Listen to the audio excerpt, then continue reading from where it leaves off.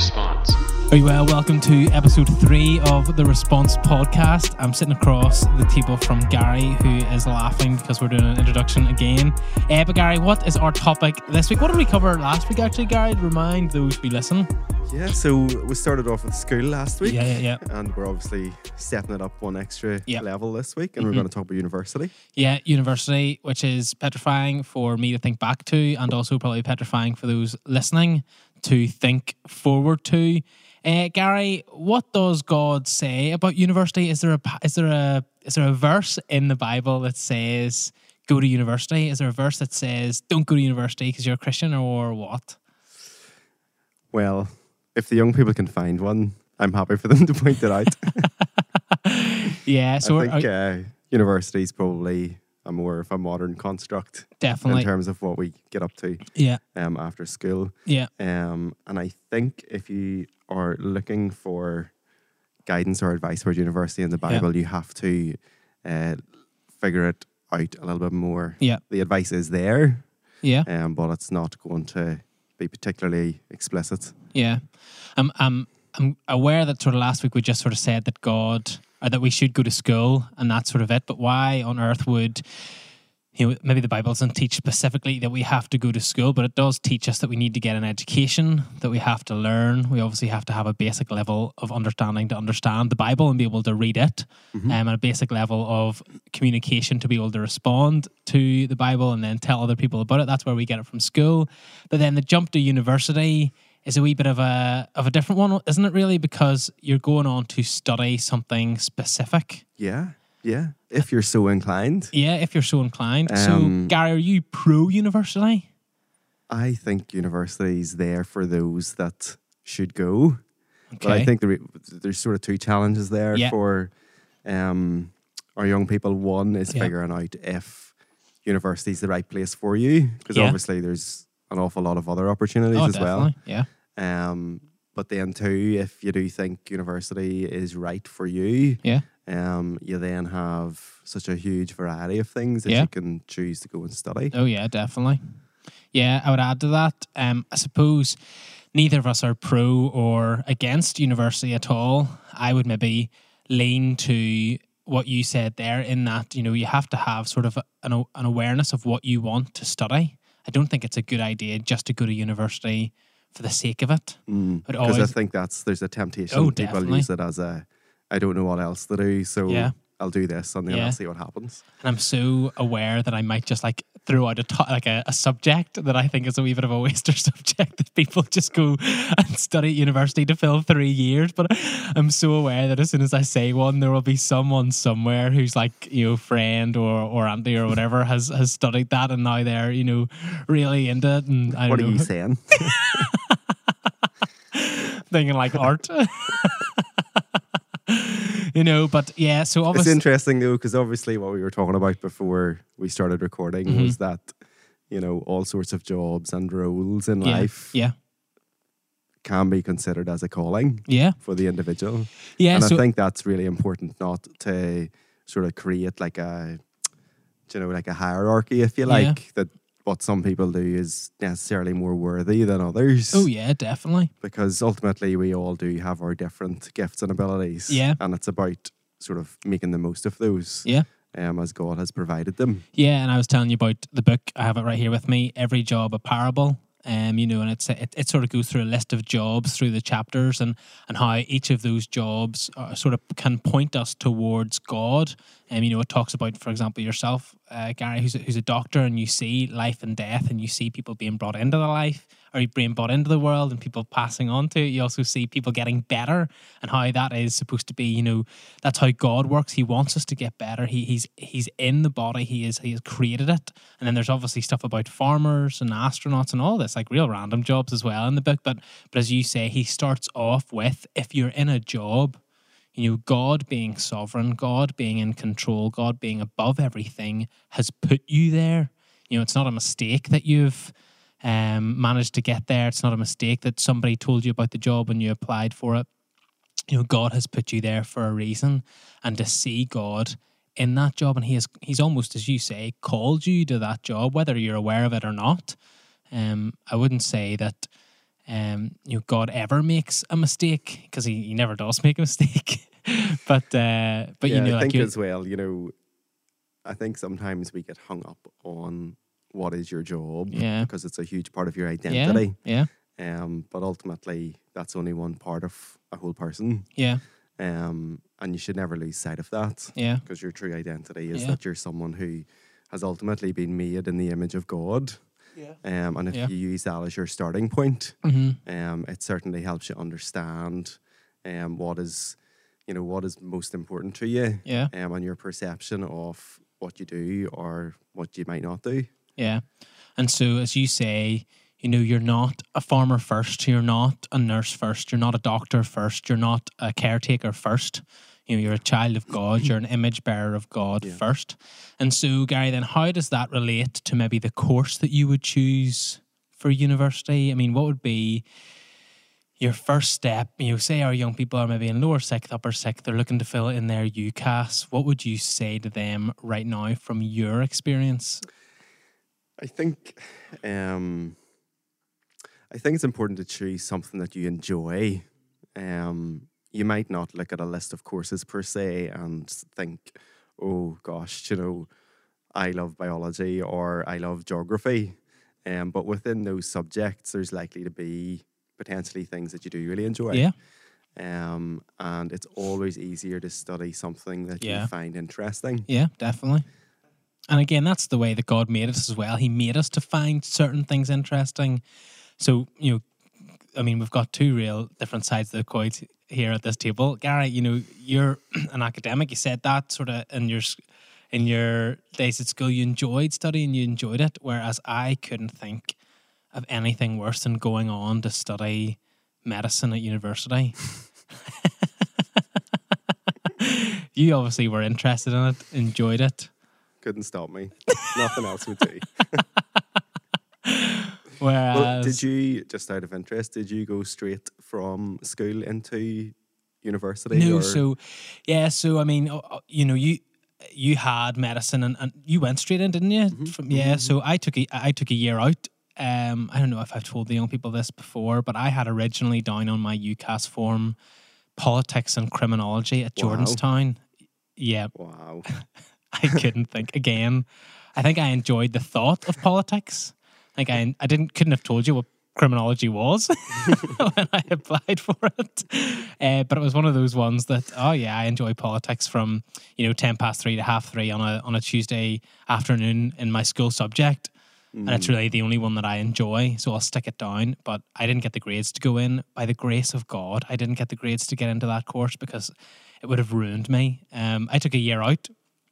And during that year, I'd obviously prayed and asked God, what would He have me do? Now, I would recommend a year out to anybody. I don't think at 18 I was ready to commit to my life's work as such. And a year out where you pray and seek guidance. I didn't just seek guidance from the Bible or from God. I asked other people as well who'd been in my position, what did you do during your gap year, whatever. And I went and worked for Marks and Spencer's for a year.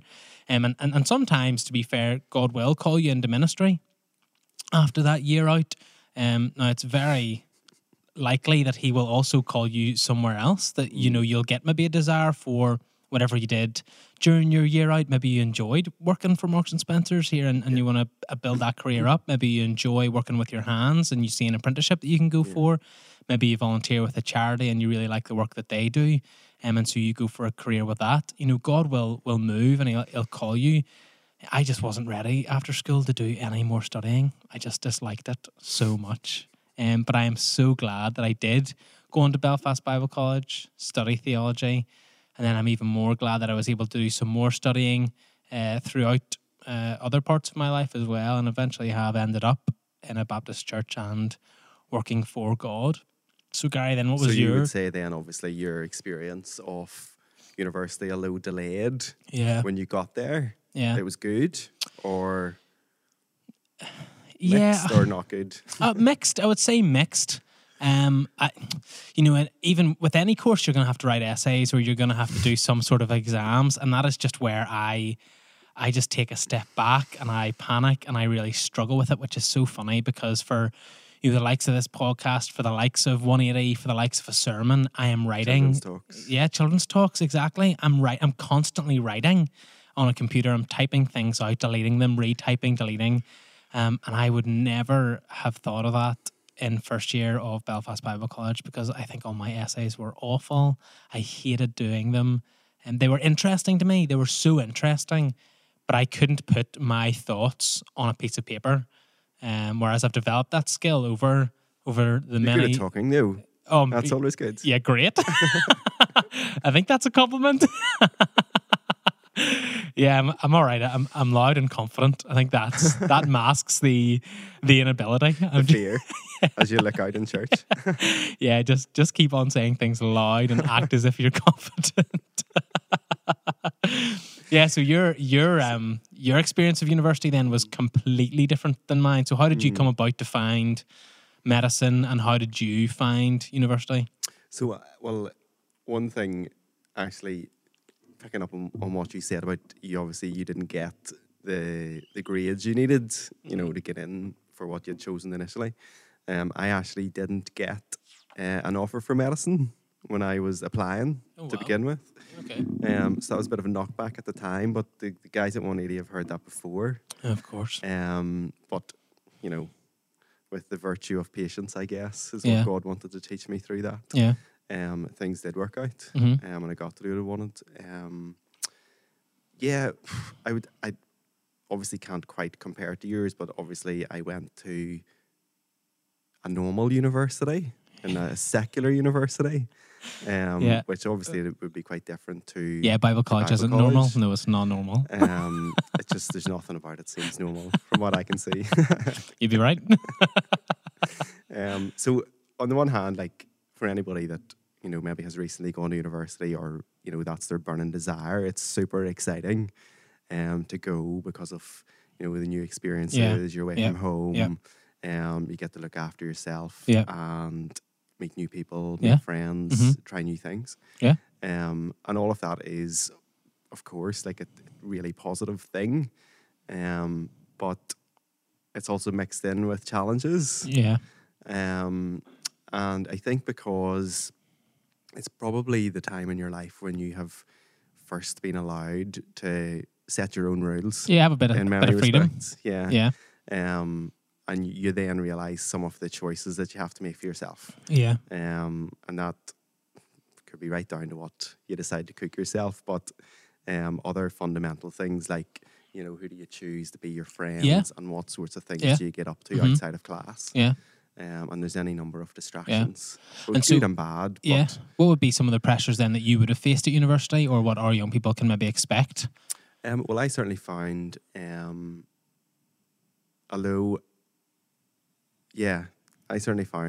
yes, you felt like you got to set your own agenda more, but you still have a real sense of like you want to fit in. No doubt. These new people, and I came from like outside Dungannon, and I thought everybody else was clearly much more sophisticated and intelligent and grew up around the streets of Belfast, which of course is so upper class. It's the big city. So yes, you then want to fit in with those people. So there's the temptation to go along with what they do. And the big aspect of that is socializing. So, do you socialise with them, and do you go to the pub? Do you go to nightclubs? Do you, like, what do you decide your attitude is to alcohol? And those things, I mean, when you sit and look back, it's sort of like, well, that was a long time ago, but they're very real things. And actually, they have a real possibility to have a huge impact on the person you become. And you have to be really wise. And so your advice to our young people would be wise in the people that you hang out with, because they could potentially drag you anywhere. Most likely a lot of your friends could drag you down. It's hard. It's very hard even amongst Christian circles to build each other up. I think even in Northern Ireland we have a culture in Christianity where we just tear people down anyway. I know I have certainly done that in the past. We call it banter, but sometimes it can really hurt, and it is true. But get friends around you who encourage you, who bring you closer to God, and that's very, very difficult to have. And I certainly remember like meeting people, and I thought like, in terms of the Christians that they were, I thought they are like years ahead of me. You know, they were so mature. Yeah. They were so well read. Yeah. They were so grounded in like a really good, sensible church. Yeah. And I at times would look at them and think, oh my goodness, like what have I been doing? Like we share the same faith, but you know, they seem to have so much more to show for it. Yeah. So it can be encouraging as well, don't get me wrong, but I think what I would say is that making friends with those kinds of people is so important. Yeah, definitely. So important. And depending on what you do, you might have to work a bit harder to come across those kind of individuals, but they are there. No doubt, and there's really, really good things like CU and small groups, etc. Yeah. In Queens and Jordanstown all have those. Are so accessible. Yeah. And it's not just you and like 4 or 5 other people. You know, you suddenly realise that actually the small group of Christians you might have known from school is multiplied many times. Oh yeah, there's so many more people in university. You know, just by sheer, way of there being more people, there's going to be more Christians, surely. And I suppose then, the biblical sort of standpoint would be, I think I have sort of Psalm 119, verse 11 says, "Your word have I hid in my heart that I might not sin against you." You know, that idea of you keep God's word central in your life. I suppose we said that about school as well. It comes down to your personal relationship with God. It's certainly unfortunate that that's almost always the answer, but it's the truth. It can be very difficult to read your Bible constantly and pray constantly, but if your real heart's desire is God, then that is what it should be. And then I think we wrote down as well, I think we went over at the weekend about Joseph just fleeing from Potiphar's wife. Now, obviously, hopefully he'll never be in a situation where Potiphar's wife, in how many years old she'd be now, is there. But, that sense of just fleeing, he left his coat, he just ran off. And sometimes, that may look weird, but it's not a bad idea at all. If I'm in a difficult situation, I don't particularly know what to say. I'm, struggling to find an excuse to get out of going out with these lads who I don't particularly agree with. I don't particularly think are nice lads. It's all right to not text somebody back. It's okay just to run off. It is. That's what I do. It takes Gary about 4 weeks to reply for me for this podcast. We just bumped into each other outside the church. I didn't even know it was today. Yeah, I know that. Yeah. But there's nothing wrong with that. Some people may say that, you'll be affecting your witness and things like that. But at the end of the day, it's most important that you have, an opportunity to be there with God. And then second of all, take times to evangelize. I know my friends, some people that I know will say, you can evangelize in the pubs and in the nightclubs. Here, fair play if you can, but I will be nowhere near that. I would find that impossible to do. My head would be banging sore. I could be. I can't listen to that. So yes, there's some pressures that we've talked about. How to avoid them, you can flee, but obviously, of course, having God central to your life.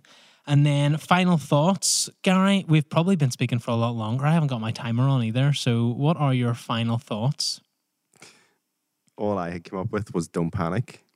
Well, that's fair play. Like there is a pressure from all sides. Yeah. There's pressure from school, parents, other friends who seem to have it all thought out. And it's like if you're sitting there and you haven't got a plan, then there's something wrong with you. Yeah. But I think that's actually a lot more common than you realise. Yeah, definitely. And I certainly think, there's lots of verses in the Bible that really speak into that particular situation. Yeah. You've already mentioned Psalm 119. Yeah. Psalm 132. I mean, it couldn't be clearer, I think, where, God says, I will instruct you and teach you in the way that you should go. Mm-hmm. And I mean, what more could you ask for? Granted that doesn't necessarily then provide you with what that way is, but we also have to be patient, and the Lord's time is not ours. Yeah, definitely. And just because the moment you find yourself in is not matching up, does not mean that you need to be worried that things will not take their course and work out for what is good for you. Yeah. That, even there, you said you have to be sometimes patient with God. I mean, at what point in history did every single 18-year-old, in the world have a perfect idea, have a perfect plan of what they are going to do?